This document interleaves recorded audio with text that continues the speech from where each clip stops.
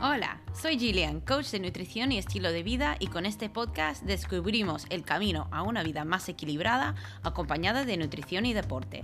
Quédate a escuchar conversaciones que te provocan pensar, cambiar y actuar de una forma más sana en tu día a día. Bienvenida a Radio Bite Size.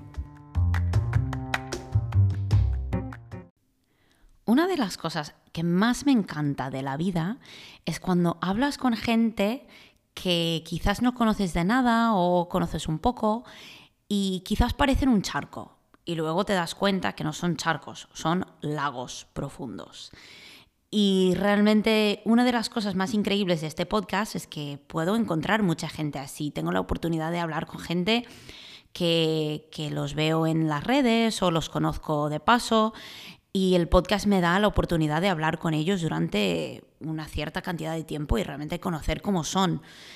Y esta conversación con Anabel me ha encantado precisamente por eso, porque es una persona que yo conocía de paso, que siempre me ha parecido muy simpática, pero he conocido mucho más de ella, que tú también al escuchar este podcast vas a conocerla de una forma mucho más profunda y entender por qué ha podido estar haciendo lo que hace de creadora de contenidos, siendo tan tenaz y tan persistente cada día durante tantos años. Y creo que te va a encantar escuchar un poco más de su historia. Y yo creo que también al escuchar esto te va a ayudar a sentir un poco más seguro de ti mismo. Porque vas a aprender algunas cosas sobre la nutrición, sobre la motivación, sobre cómo cuidarte a ti mismo, cómo tener más compasión para ti mismo en diferentes épocas de la vida. Y bueno, tengo muchas ganas de que lo escuches, entonces por eso me voy a callar. Como ya sabes, si te gusta el podcast, por favor, darle a seguir en la plataforma que escuches que utilices para escuchar tus podcasts. También dame tu feedback, dime lo que te gusta, lo que no te gusta, lo que quieres que yo cambie del podcast. Y yo estoy abierta a las críticas, también a que me des las gracias, a todo. Y sin más, te dejo con esta conversación con Anabel Ávila.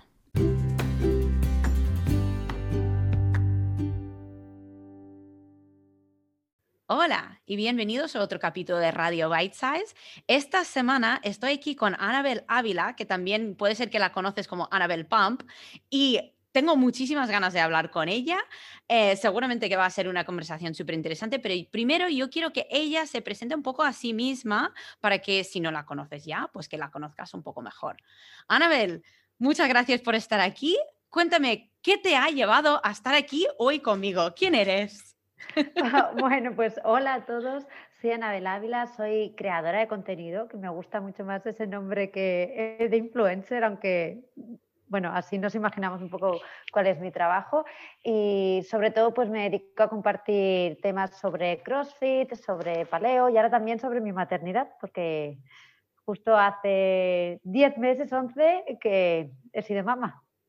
Pues muy guay, muy guay. La verdad que, bueno, primero de todo, felicidades, que bueno, ya ha sido hace, ya ha ido, ha pasado tiempo, pero es que tu trayectoria me interesa muchísimo, porque claro, tú empezaste el camino no estudiando deporte ni actividad física ni nada. O sea, ¿cómo comenzaste este camino para llegar a crear contenido? Que, por cierto, la gente piensa que ser influencer es difícil. O sea, crear contenido es un trabajazo. Bueno, pues como todos los trabajos tienen la parte más, bueno, vistosa, ¿no? Y la parte menos bonita, que es la que no se ve, donde hay que hincar codos, ¿no? La verdad es que cuando tuve que decidir lo que quería estudiar, no lo tenía muy claro y acabé haciendo administración y dirección de empresas, que no tiene nada que ver con CrossFit ni a lo que me dedico ahora, ¿no? Y fue un poco sobre la marcha, nos fuimos a vivir a Australia y yo allí me daba cuenta de que echaba mucho de menos el deporte, que empecé a formarme como instructora de Body Pump y de CX Works. Son estos programas del SMIL, ya no sé si la gente se acuerda de eso, que parece Sí, ya algo... yo me acuerdo que yo hacía body pump y yo hacía body pump en una época que yo estaba aprendiendo mucho más sobre el deporte y me acuerdo de ir a una clase y pensar, pero si llevo 20 minutos mirando a la gente hacer cosas y es como, ¿qué está pasando? ¿Qué está pasando aquí? Porque claro, tienes 50 personas en una clase y es imposible. Pero Sí, sí. es divertido, ¿eh? Es divertido.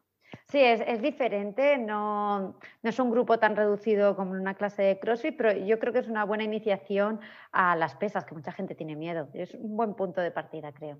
Y bueno, cuando volvimos a España de Australia, digamos que pensé otra vez en retomar mi carrera profesional bueno, en la administración o en un departamento comercial de empresa y me di cuenta de que no encajaba allí ya. Entonces tuve un despido, supongo que también eso me empujó, ¿no? A tener que buscar una alternativa y a partir de ahí fue Dida que me animó muchísimo a decir, bueno, si era lo que más disfrutabas, si te encanta, pues sigue por ahí, ¿no? Entonces me formé como entrenadora personal, como nutricionista deportiva, abrí el blog y hasta el día de hoy. Qué guay, qué guay. Pues primero de todo, es increíble porque yo creo que muchas veces pensamos, no, es que yo me he formado de X, entonces tengo que trabajar de eso. Y muchas veces nos podemos frustrar mucho intentando como luchar contra lo que nos está diciendo el instinto. Porque claro, tu instinto te estaba diciendo que te encantaba hacer una cosa, pero la sociedad o la realidad te estaba diciendo, no, pero tienes que hacer lo otro. Entonces, Totalmente. para ti, cuando tú empezaste a entrenar a otras personas o darles pautas nutricionales, ¿qué es lo que notaste sobre la gente en general? ¿Qué les faltaba? Bueno, de uno a uno, así como entrenadora personal, lo que les falta a la mayoría es motivación. Motivación porque llegaba a un punto en el que yo sabía que mis clientes podían ser autónomos, habían aprendido bastante como para intentar entrenar ellos por su cuenta, pero no eran capaces de hacerlo, seguían requiriendo de mis servicios, ¿no? Entonces, la motivación creo que es lo que más falta, porque luego al final el conocimiento está ahí, cualquier persona se puede empapar, ¿no? Si le interesa, pero creo que les Sí. falta una motivación sobre todo. ¿Y qué cree? Porque claro, luego vemos en el entorno de CrossFit, la gente va motivadísima. Entonces, claro, que tú que has estado en esos dos entornos, ¿qué ves que es la gran diferencia entre una persona que está pagando a un entrenador personal y en el momento que el entrenador no está, pues deja de ir? Y en CrossFit, que es como, aunque el entrenador no está, todo el mundo está en open box, yendo por su cuenta, intentando hacer demás. ¿Qué es la diferencia ahí? Bueno, yo creo que en CrossFit consigues esa sensación de arropo, de comunidad, que parece muy guay, que es porque todo el mundo lo dice, pero existe, o sea, es real ese sentimiento de pertenecer a un grupo que te ayuda a que seas constante en el entrenamiento y a que vuelvas. Entonces yo creo que al final la adherencia, ¿no?, al programa es lo que hace que Sí, tenga éxito, entonces tú ves resultados, entras en una espiral positiva en la que pues cada vez quieres ir más porque ves que vas avanzando, te ves mejor y sí. así seguimos. Sí, estoy totalmente de acuerdo y es curioso lo que has dicho de la motivación, porque yo personalmente, yo no soy muy fan de la motivación. Yo veo que la motivación es un poco falso, porque claro, la motivación es lo que, claro, nosotros estamos hablando a principios de enero, que todo el mundo está motivadísimo, porque claro, dicen, uff, es que claro, Navidades, Reyes, no sé qué, y ahora están motivadísimos, pero claro, ¿qué va a pasar? Que ya sabemos que llega febrero y esa motivación se ha ido. Entonces, en tu caso, porque tú ya llevas muchísimos años haciendo esto, ¿qué te motiva a ti a seguir? O sea, ¿qué es lo que a ti te ha ayudado a tener adherencia durante tantos años? Yo creo que el disfrutar y el que no sea una obligación, o sea, aquel que hace deporte porque sé que lo tengo que hacer, que dicen que es bueno, es como, bueno, el mismo ejemplo que tú has dicho de que la gente ahora está muy motivada en enero y en febrero ya se les ha olvidado la motivación, ¿no? Creo que cuando disfrutas de lo que haces y le encuentras un significado, es cuando lo conviertes en una parte de tu estilo de vida, que es que realmente quieres que integrarlo en tu día a día porque quieres hacerlo de verdad. Sí. ¿Y cómo lo hiciste tú? Ahora mismo con la maternidad o... Bueno, es que de hecho, claro, yo me imagino que ha cambiado mucho en estos años. Entonces, me imagino que la motivación para ti, la adherencia para ti hace 5 años ha sido muy diferente de lo que es ahora. Entonces, si me puedes explicar un poquito esa trayectoria, me encantaría saberlo. Claro, han habido todo tipo de fases que creo que es bueno y que todo el mundo pasa por momentos en los que puede dedicarle más tiempo, momentos en los que menos. Entonces yo comencé haciendo CrossFit y no me había borrado el gimnasio. Entonces creo que como a muchas personas hacían una clase de CrossFit un día, luego volvían al gimnasio y decían, ay, pero si yo iba a hacer piernas o pecho o espalda y ahora ya tengo agujetas de ayer, ¿ahora qué hago? ¿No? Y cuesta un poco mantener las dos cuotas, la verdad. Sí, Al final das el salto y dices, venga, va, que soy capaz de ir a alguna clase más de CrossFit, ya me borro del gimnasio, ¿no? Y fui, a medida que me iba encontrando mejor, fui añadiendo una sesión, bueno, un bono más alto, ¿no? De ujú, CrossFit, empiezas por 3 más uno, 4, ilimitado, bueno.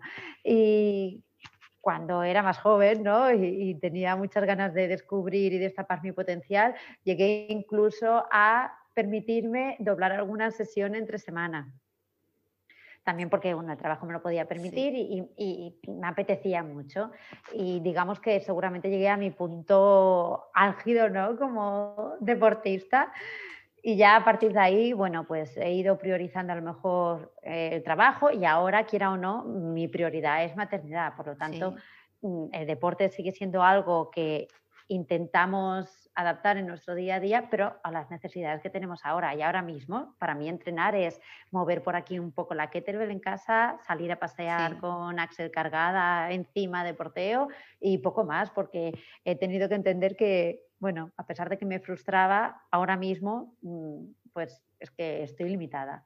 Pero claro. es cuestión de tiempo y sé que iremos teniendo pues más ratitos y podré retomar el deporte a otro nivel, que es como a mí me gustaría. Pero es curioso porque, claro, y yo creo que esto pasa mucho, que nosotros siempre nos comparamos a quién éramos antes. Es que yo antes podía hacer tal, pero lo que tú estás diciendo, claro, es una cosa que todos sabemos, pero yo creo que muchas veces no lo ponemos en palabras, que es como nuestra vida va cambiando. Entonces, nuestras capacidades y nuestro tiempo también va cambiando. Entonces, si nos podemos adaptar a eso, eso no quiere decir que tu motivación ha cambiado o tu es que no me gusta utilizar la palabra motivación, pero es la mejor palabra para describirlo, ¿sabes? Pero claro, digo que me imagino que tú todavía sigues motivada para moverte y para mantenerte saludable, pero quizás o sea, se ha transformado. Entonces, porque tu motivación antes, no sé si era más físico, que querías verte de cierta manera en el espejo, si estaba más relacionado con la fuerza. O sea, ¿cuál era? Quizás sí que a los inicios de CrossFit, yo cuando probé la primera clase fue porque había visto a algunas chicas hacer CrossFit y decía, madre mía, qué cachas que están. O sea, reconozco que me impresionaba, ¿no? Y tenían un físico que yo pensaba, madre mía, qué pasada. Y además veía que no solo aparentaban estar fuertes, sino que, ostras, lo que hacían era de que estaban Ujú. fuertes, de verdad. Y quizás sí que el foco inicial iba más en ese camino, pero luego la verdad es que con el paso del tiempo, o sea, se convirtió en un objetivo más de ver cómo te vas superando, ¿no? De, eres capaz de hacer un snatch con algo más de peso o no eras capaz de hacer ring muscle ups y ahora puedes hacerlos. Era más Sí. en ese sentido la motivación. Es curioso porque, claro, yo lo digo siempre en el podcast, yo ahora mismo no estoy practicando CrossFit, no estoy dando, bueno, doy alguna clase de vez en cuando, pero es verdad que una de las cosas que, aunque yo no soy la persona para decir todo el mundo tiene que hacer CrossFit, una cosa increíble que ha hecho el CrossFit para mujeres, creo yo, es que ha quitado la presión que tenemos sobre cómo aparenta el físico y ha puesto más enfoque en qué puedes hacer con el cuerpo, no en cómo aparentas. Pero 100%. también entiendo que, y yo he pasado mucho por eso, de tener una imagen corporal fatal, y eso es algo que me encantaría saber si tú en algún momento has sufrido con este, vale, yo quiero ver mi cuerpo así y no lo veo así. Cuéntame un poco. Em, Supongo que cuando empecé con el deporte, antes de ir a Australia, en el tiempo que estaba en Australia, sí que tenía un objetivo más físico y quería conseguir el típico six-pack que todo Ujú, el mundo quiere. Y han sido los años y la experiencia que me ha hecho entender que cada cuerpo está diseñado de una manera que lo que podemos hacer es encontrarnos de la mejor manera posible, pero dentro de nuestro cuerpo. No podemos pretender tener el cuerpo de otra persona. Y me llevó un tiempo entenderlo, sobre todo porque cuando a todo el mundo le puede pasar, pero en mi posición en la que yo me encontraba como en un escaparate, ¿no? Ya me dedicaba a lo de las redes sociales, sentía la presión, supongo, autoimpuesta de tener cierto aspecto o de aparentar ser lo suficientemente fuerte para que yo tuviera una voz o para que tuviera credibilidad a los demás. Sí, sí. Pero con el tiempo, por suerte, he podido entender que no va de tener six-pack la cosa. ¿Y cómo superaste esa presión? Porque yo te entiendo, porque claro, yo como coach de nutrición, yo sí que he sentido en el pasado mucha presión de estar muy en forma, de tener X tipo de cuerpo, y es verdad que ahora mismo, o sea, mi cuerpo no es el cuerpo que tenía antes, pero mi mentalidad, yo me encuentro mucho más cómoda conmigo misma. Yo, de hecho, me veo más guapa en el espejo, aunque quizás en el pasado sufría mucho con eso. Entonces, ¿cómo llegaste a ese nivel de paz con ello? Por, yo creo que cuando entendí realmente que no todo el mundo se encuentra sano, por ejemplo, al mismo nivel de porcentaje de grasa, por Ujú, ejemplo, ¿no? O sea, para mí tener abdominales supondría tener un nivel de grasa muy bajo que no es sano para mí. Pues ujú. porque mi composición corporal, mi cuerpo no está cómodo en esos márgenes de grasa. Cuando he podido entenderlo mejor, es como que con la ciencia en la mano me he sentido más reconfortada. De, mira, comes bien y entrenas, porque no tengas un six-pack no quiere decir que no estés haciendo las cosas bien. Sí, es curioso porque justo ayer tuve una conversación con unas amigas y yo estaba diciendo que este año quiero normalizar o quiero normalizar no tener un six-pack. Y eso viene de una persona que mi genética, o sea, yo puedo tener más grasa corporal y todavía se ve por mi genética. Y no es porque esté más en forma o porque haga más abdominales. Entonces yo quiero normalizar no tenerlo, porque yo creo que ponemos tanta presión en esto que, por cierto, la mitad del año está cubierto. Sí, sí, sí. Entonces, y además es que no significa nada. No significa que tú seas más sano o que tú hagas más deporte. Simplemente es como tu genética dicta, igual que tu genética dicta que vas a tener ojos marrones, tu genética dicta que estás más dispuesta a enseñar abdominales que otra persona. Totalmente, totalmente. Y eso es una cosa que siento que en CrossFit ha habido momentos en cual ha habido más presión sobre el físico y menos. Y veo que ahora que la gente se está enfocando muchísimo más en cosas importantes como técnica en vez de como low carb, keto, no sé qué, que por cierto, un tema que quería comentar contigo también es la dieta paleo, porque tú tienes un par de libros sobre la dieta paleo, es algo que no sé si todavía sigues ese tipo de dieta, pero llevabas mucho tiempo siguiéndolo. Y cuéntame un poco cómo empezaste con la dieta paleo y cómo estás ahora con ello. Pues mira, no te lo vas a creer, pero empecé precisamente con la dieta paleo buscando un six-pack. Así de tonta es la historia. Lo que pasa que luego me convenció las bases de la alimentación, ¿no?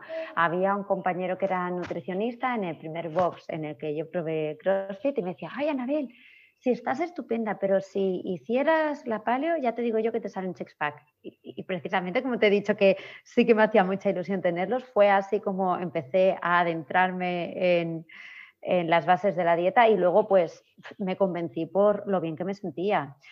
Al fin y al cabo le podemos poner el nombre que queramos a la dieta, pero consiste en huir de alimentos procesados y recuperar la comida lo más natural posible, los alimentos como tal, frutas, verduras, carnes, pescados, frutos secos y un poco pues intentar evitar lácteos, legumbres, que las digestiones a lo mejor no son tan cómodas. Y como me encontraba tan bien, pues adopté ese estilo de vida y Didac, que al principio no lo era.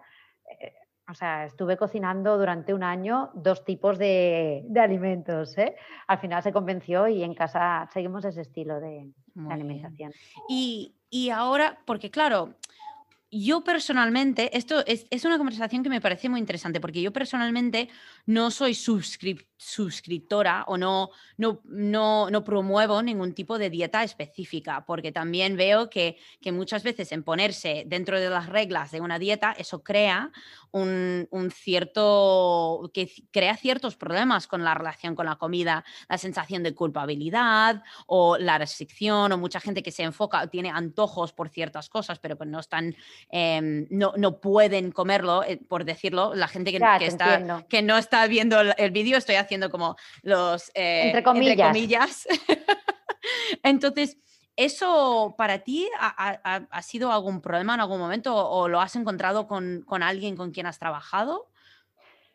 La verdad es que al principio sí que intentaba encontrar sustitutos para aquello que la dieta no me dejaba, pero yo quería seguir tomando. Por ejemplo, pan o, por ejemplo, algún lácteo. Pero poco a poco, cuanto más estaba metida en la dieta, menos me pedía el cuerpo acudir a aquellos alimentos. Entiendo lo que has querido decir, que la mentalidad de restricción puede hacer que te obsesiones sobre ciertos Ujú. alimentos, pero nosotros, la verdad es que cuanto más comes así, menos necesitamos comer otro tipo de cosas, pero somos humanos, ¿eh? Si salimos fuera de casa y nos apetece una pizza, yo me la tomo y no me siento mal. O sea, entiendo que hay espacio para que te des un capricho sin ningún tipo de remordimiento. O sea, cero, de Eso verdad. No, no tengo ningún problema, no tengo ninguna relación con la comida, ninguna. Eso me encanta escucharlo porque justo lo que acabas de decir es lo que, claro, lo que yo intento promover es la flexibilidad, porque yo creo que también, igual que una persona puede comer principalmente paleo, pero dice, mira, yo puedo comer yogures y no me molestan, no me Sí, sí, inflaman, sí. que yo creo que donde encontramos un problema es cuando, por ejemplo, yo utilizo siempre el ejemplo de los veganos, no porque estoy en contra de los veganos, ¿vale? Si tú quieres ser vegano, pues adelante, pero como se restringen, dicen yo soy vegano y se identifican con esa identidad, luego cualquier cosa que hacen que está fuera de la alimentación vegana, pues le parezca mal.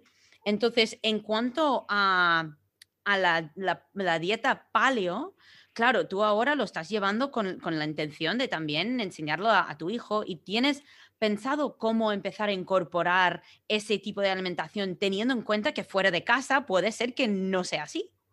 Sí, sí, Axel comenzó con la alimentación complementaria a los 6 meses, sí, justo a los 6 meses tomó el primer puré, pero ha sido todo estilo paleo, porque desgraciadamente los médicos te dicen, vale, ya le puedes dar papillas a tu hijo. Y las Y tú, papillas, no, gracias.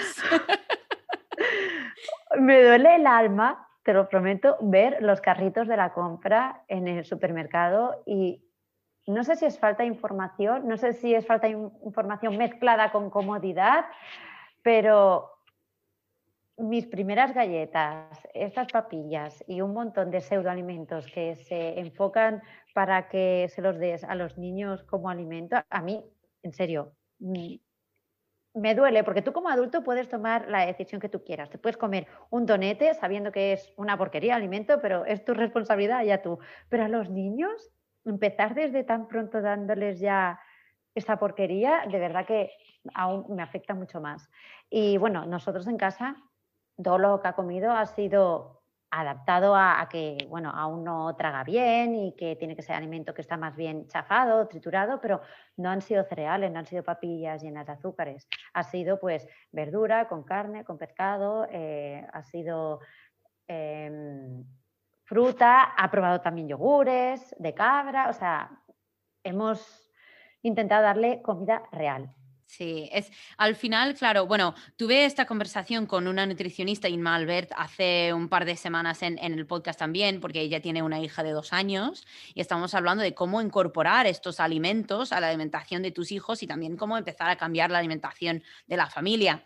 Pero es curioso porque claro, yo creo que hay, igual que, que en la cultura española, y en todas las culturas, pero yo lo noto más en la cultura de aquí, porque trabajo principalmente con clientes de aquí, que, claro, tenemos un concepto de lo que son ciertos alimentos para ciertas comidas o, o ciertas edades, por ejemplo. Entonces, es lo típico, bueno, si no como un bocadillo a media mañana, ¿qué como? O si, claro, si mi hijo no come un petit suisse, pues ¿qué come? Y claro, yo creo que una cosa muy guay que hace la dieta paleo es que promueve de comer alimentos reales. Da igual la hora del día. Sí, sí, Exacto, y totalmente. yo creo que eso es algo que todas las dietas que están comprobados de forma saludable, o sea, por médicos, o sea, no estas dietas que dicen come 1000 calorías al día y todo a dieta, no, pero las dietas que se han comprobado que a largo plazo son saludables, todos tienen base de alimentos reales, que sorprendentemente es lo que podemos estar de acuerdo, porque en la nutrición hay tanto que no se puede estar de acuerdo con Ya. nada. Sí, en nutrición, desde luego que cada maestrillo tiene su librillo, más que nunca, ¿eh? Cada Totalmente. uno va a dar unas pautas, pero creo que al final, tal y como dices tú, seas de la vertiente o de la opinión que seas, no puedes negar que nosotros como humanos, como especie humana, lo que nos pertenece es tomar alimentos que han sido nuestro alimento durante toda nuestra historia, ¿no? Claro, claro, Y claro. huir Y de los alimentos que nos hemos inventado ahora. Es que, al fin y al cabo, sí, sí, sí. Y al final, bueno, yo digo todo en moderación, pero claro, es verdad lo que tú dices, que más que incorporas alimentos reales, menos que vas a querer los otros. Claro, tienes que superar la primera fase, porque al principio siempre va a ser difícil, pero también mirándolo desde un punto de que qué puedo incluir en vez de qué tengo que eliminar, yo creo que ayuda mucho. Y quiero cambiar un poco el tema ahora, porque claro, una cosa que es súper guay sobre ti es que has podido incorporarte en un montón de diferentes eventos, conocer a tantas personas interesantes. Y claro, yo te he visto en varios eventos de Nike aquí en Barcelona, pero también sé que has ido a los CrossFit Games, que además yendo desde España, es que es increíble eso. Entonces, yo quiero saber si me puedes contar uno o dos de tus momentos favoritos de estos eventos que has podido participar. ay, pues es que ahora me costaría encontrar solo uno o dos, pero el momento en el que Didac y yo dijimos, venga, va, ya que estamos grabando pues todas las competiciones por aquí y que la gente está acostumbrado a ver la información de CrossFit desde nuestro canal, pues venga, va, vamos a la competición más grande del año, vamos a Estados Unidos, fue como, estás flipando, o sea, es que era un desembolso para nosotros, no nos lo creíamos. Y cuando estábamos allí pensamos, qué fuerte, tío. O sea, eh, era increíble para nosotros también. Luego ya hemos repetido 3 años más y sigue Sí. siendo emocionante. Ya quizás es más creíble, ¿no? Pero para nosotros el salto fue súper grande.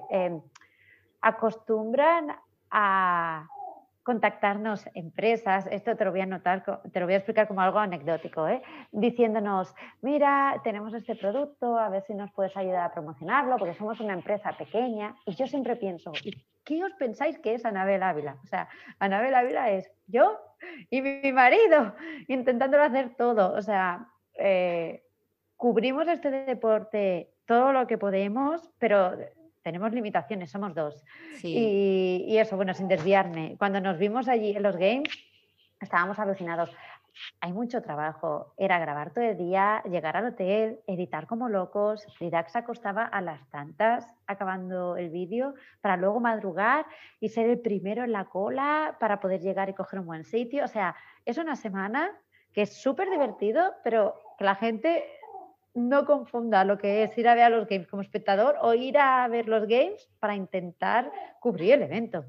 Claro, yo creo que allí eso es algo que la gente ve los influencers y ve la foto, pero no sabes todo lo que hay detrás.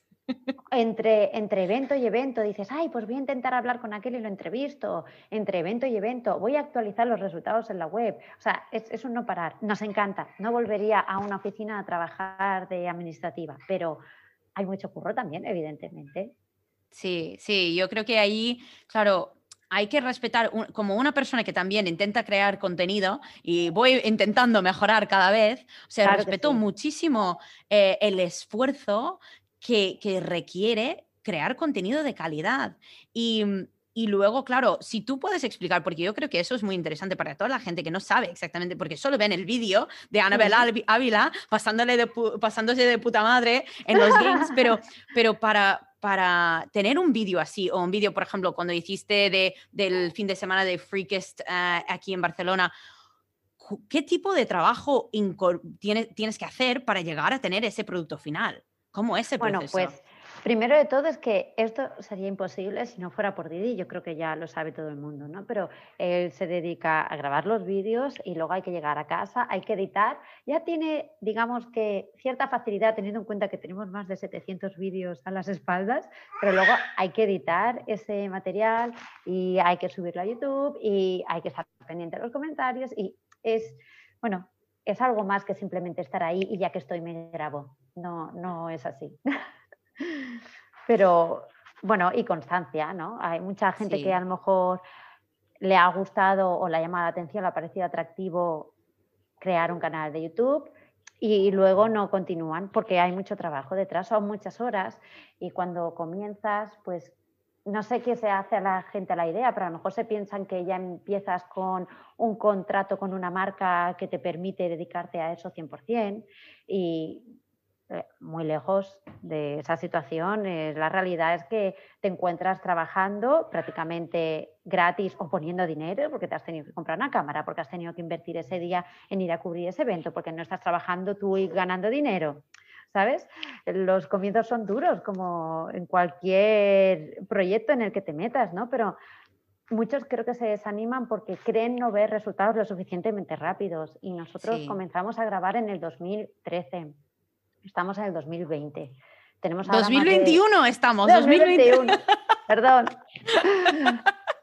Eh, Son muchos años, Sí. como se dice, picando piedra para empezar a ver el primer euro y decir, bueno, va, esto va bien, vamos a seguir. Durante muchos años, tanto Didac como yo mantenimos nuestros trabajos porque necesitábamos seguir teniendo un apoyo económico antes de volcarnos completamente en nabelavila.com. Y entonces yo creo que quien resiste, quien aguanta, quien está dispuesto a pasar por ese sacrificio durante años y lo hace sobre todo porque le gusta, es el que al final pues puede mantenerse, ¿no? Pues hay un paralelo con la nutrición y el deporte ahí, ¿no? Que al final es seguir picando piedra porque al final Claro, es un trabajo que tienes que seguir y si no disfrutas de ello, que yo creo que allí vas a fallar siempre, sea cualquier cosa. Y una cosa que también me interesa saber, porque he escuchado, bueno, es algo que a mí me pasa bastante y he hablado con varios amigos que también, cuando estás creando contenido, cuando estás poniendo lo que es tu corazón al mm, público, estás enseñando mucho, es vulnerable eso. Entonces, ¿te pasa alguna vez el síndrome de impostor? Que sientes o no sé si sientes insegura en algún momento y cómo lidias con eso. a ver, es mucho más fácil sentirse inseguro cuando estás comenzando, cuando no tienes un respaldo, la verdad, y que te lo cuestionas todo y piensas, madre mía, ¿qué van a decir de mí? Eso te lo preguntas mucho más al principio que luego. No te digo que ahora te dé completamente igual, pero yo estoy en una fase ahora mismo en la que ya no me cuestiono ni mucho menos las cosas como antes. Antes por cada vídeo que subía yo lo tenía que volver a ver, le decía a Dida que lo quería supervisar a pesar de que yo lo había grabado, ¿no? Ujú. Porque quería asegurarme de qué imagen iba a proyectar y luego al final te das cuenta de que quien quiera encontrar faltas a tu trabajo, porque sí, el puro hater lo va a hacer igual, hagas lo que hagas. O sea que creo que te tienes que sentir orgullosa de lo que tú has hecho bajo tu punto de vista sin intentar que a todos les vayas a agradar porque va a ser imposible. Y claro, Sí, esto es mucho más cómodo cuando ya saben que eres Anabel Ávila y que vienes a grabar un vídeo de CrossFit que cuando tienes 4 suscriptores y uno es tu madre y el otro es tu vecina y vas por ahí diciendo que vas a grabar vídeos y te dicen, pero esto para qué, vas a perder el tiempo. No sé, ahora entiendo que es mucho más fácil sentirse confiada del trabajo que hago, pero para llegar aquí tuve que pasar por esa fase en la que me lo cuestionaba todo sí. también. Y es increíble escucharte decir eso porque yo creo que, o sea, tienes muchísima razón, que todos al principio nos dudamos, pero a mucha gente se dejan vencer por eso. Entonces se deja, es como, guau, esto es muy difícil, bueno, quiero hablar de los haters. Eso es otra pregunta que tengo para ti, porque lo de los haters, claro, yo tuve mi primer hater y fue como, qué guay, tengo un hater, cómo mola.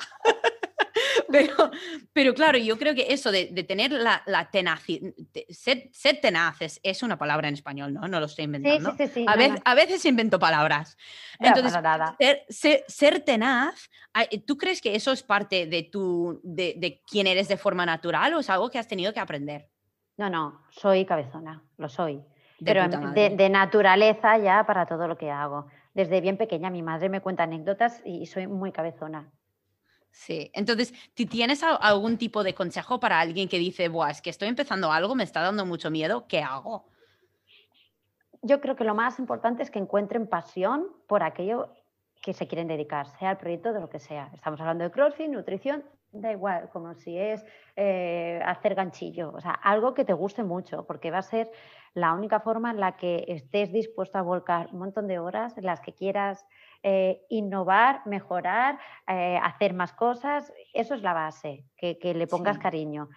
Y claro, evidentemente va a haber gente que venga a decirte que lo haces mal o que es insuficiente o que no has cubierto bien el evento. A mí me han dicho todo tipo de cosas. O sea, por ejemplo, lo de la Fitness Freaks que decías, ahora me acuerdo que estaba embarazada, que al día siguiente yo ya estaba en el hospital, el día que cubrí la Fitness Me Freaks. acuerdo que te vi ese día y estabas, o sea, estabas guapísima con la barriga gigante y fue, sí, genial, sí, me acuerdo de ese día. Pero tú imagínate, o sea, no tengo que excusarme, pero es bastante obvio para todo el mundo que estaba a punto de dar a luz. Ya te digo, al día siguiente estaba en el hospital. Y aún hubo gente que le pareció que no hice buena cobertura porque me tuve que ir antes de la final porque no me encontraba bien. O sea, se entiende, ¿no? Sí, Que no te encuentres sí. bien. Bueno, Y que echen la culpa a Axel, por favor. pobrecito.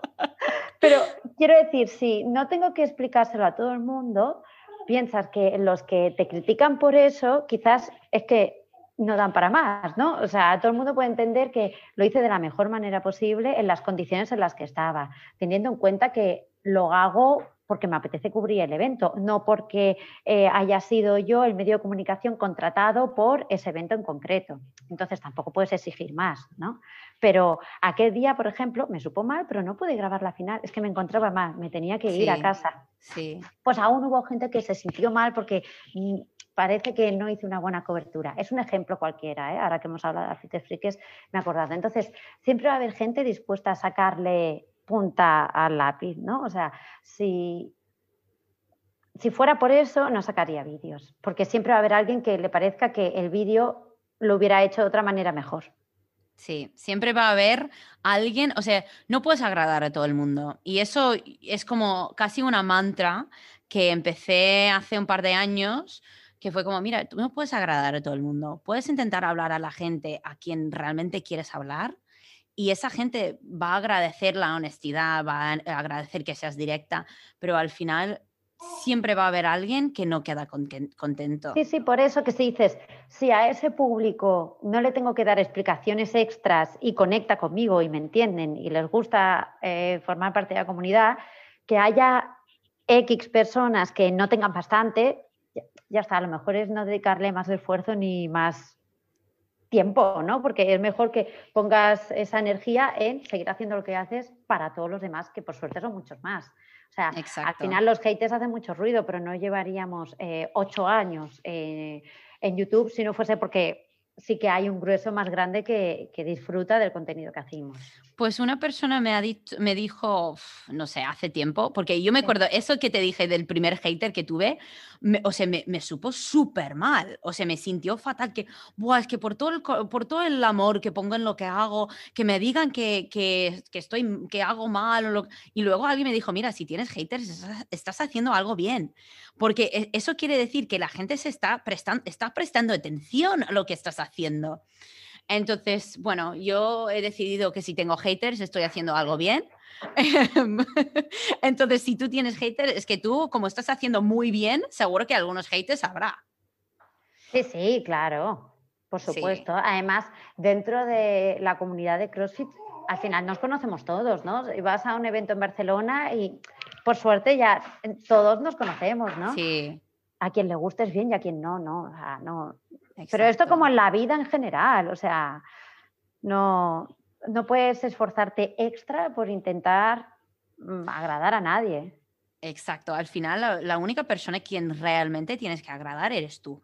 Y yo creo que eso es una cosa que de hecho, claro, esto siempre te he visto como de paso y nunca he tenido tiempo de realmente sentarme a hablar contigo. Una cosa que me ha impresionado ahora hablar contigo es que me da la impresión que realmente te gustas.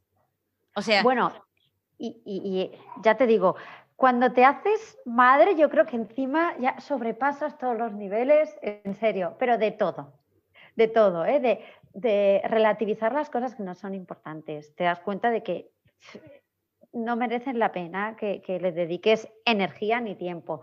Por ejemplo, el físico que hablábamos, yo estoy físicamente en el bueno, seguramente antes de hacer deporte estaba peor, ¿no? Pero en mis puntos más bajos, ¿no? De manera estética o de manera de lo que yo soy capaz de desempeñar, ¿no? Y no tengo ningún problema de imagen propia. O sea, es que haber tenido un embarazo sano y luego un parto, no hay nada más por lo que puedas estar agradecida por tu cuerpo. O sea, es magia, ya te lo digo, es sí. magia, no puedes pedirle nada más.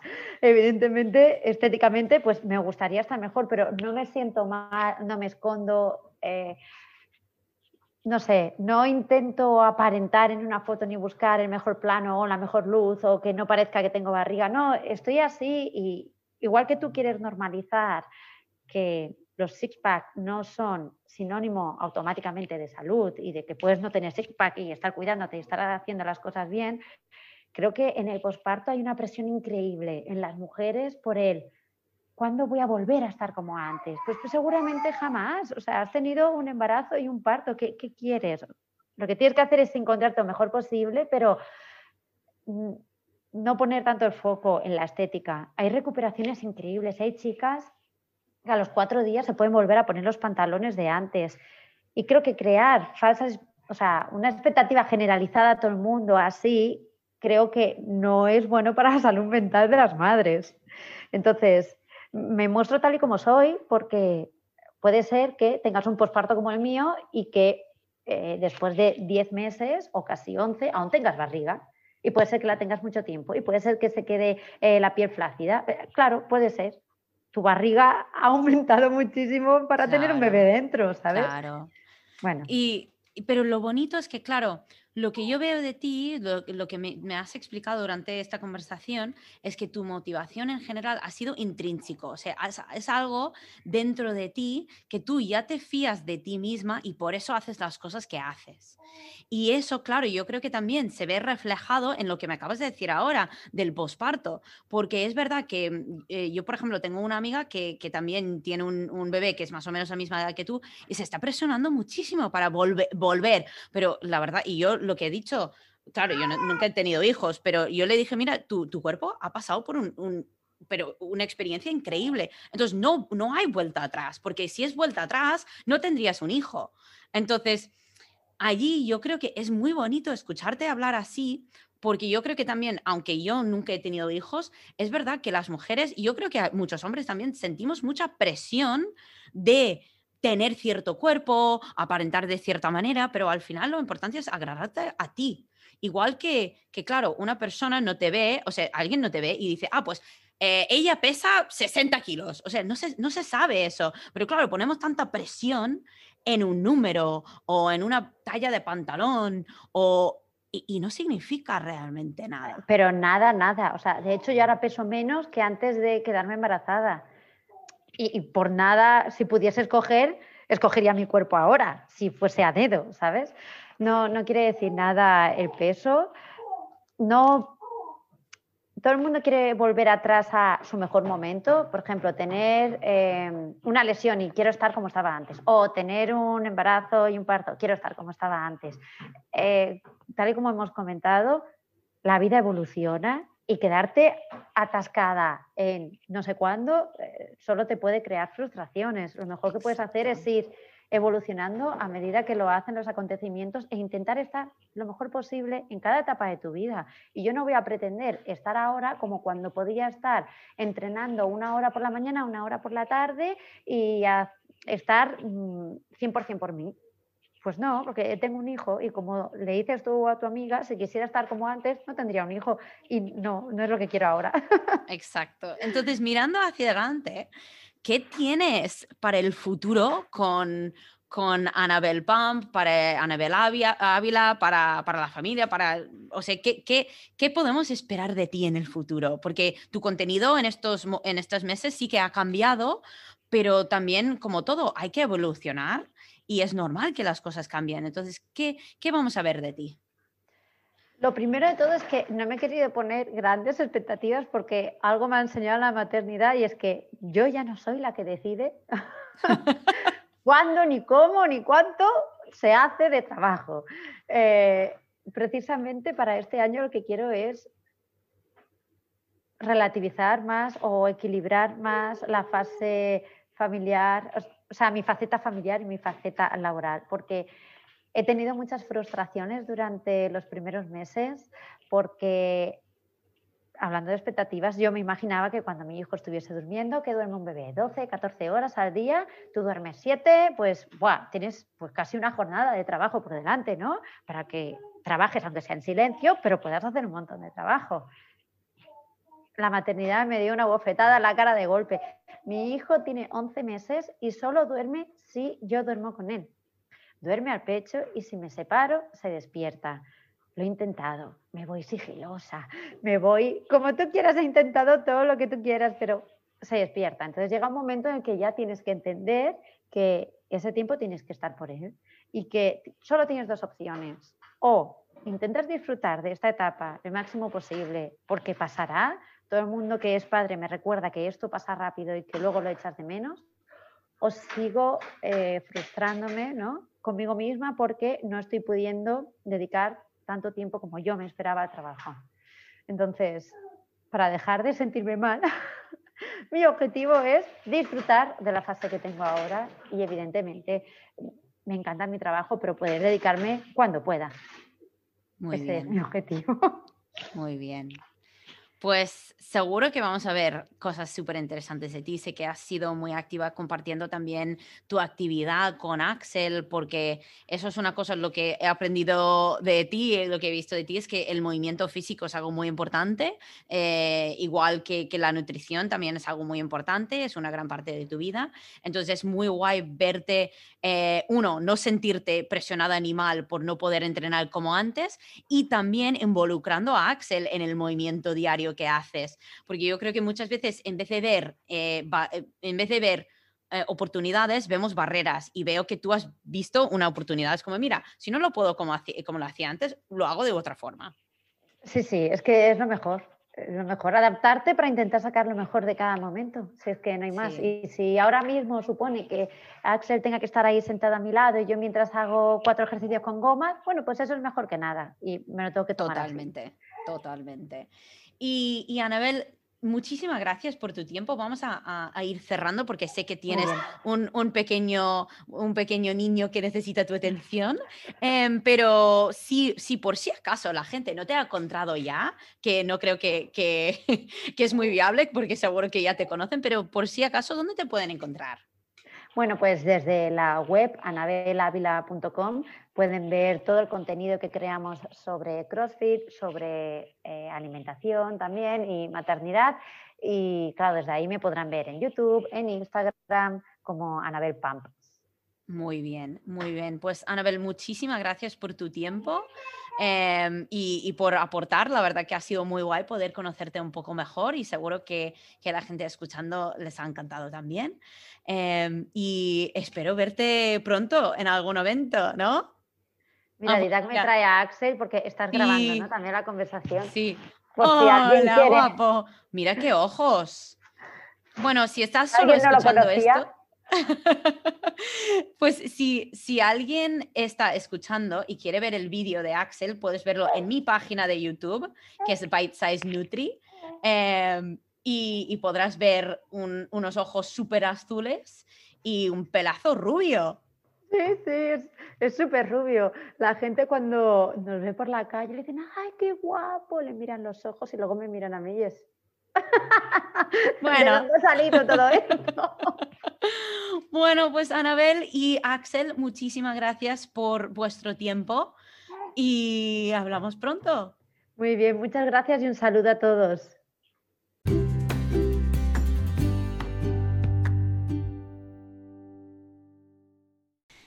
Si me conoces, sabes que no soy muy de productos, de tomar diferentes cosas y realmente prefiero depender de lo de siempre, del buen sueño, de buen entreno y de buena comida. Pero hace unos años empecé a tomar los suplementos de GoPrimal y sinceramente se han convertido en productos que yo recomiendo a muchos de mis clientes, aunque siempre intentamos arreglar el tema de la comida primero. Son suplementos que tomo yo y también es algo que si a ti te interesa recomiendo que también lo pruebes para ver si te puede ir bien, para ayudarte con temas, por ejemplo, de inflamación, de recuperación muscular, de sueño, de ayudarte también a protegerte como cosas como COVID, que han salido varios estudios, que hay ciertos suplementos que pueden ayudar en la recuperación y la prevención. Y los suplementos que suelo tomar yo son simplemente 3 cosas. Yo tomo el magnesio, que viene con zinc y B6, tomo vitamina D y tomo el omega 3. Y estos son los que suelo recomendar, que veo que tiene más recompensa. Y si decides tomarlo por tu cuenta, pues puedes utilizar el código BITESIZE, BITESIZE, en la página web de goprimal.eu. Y ya me contarás qué te gusta. Si tienes alguna consulta de qué pedir, cómo tomarlo, pues escríbeme. Estoy totalmente dispuesta a ayudarte en eso.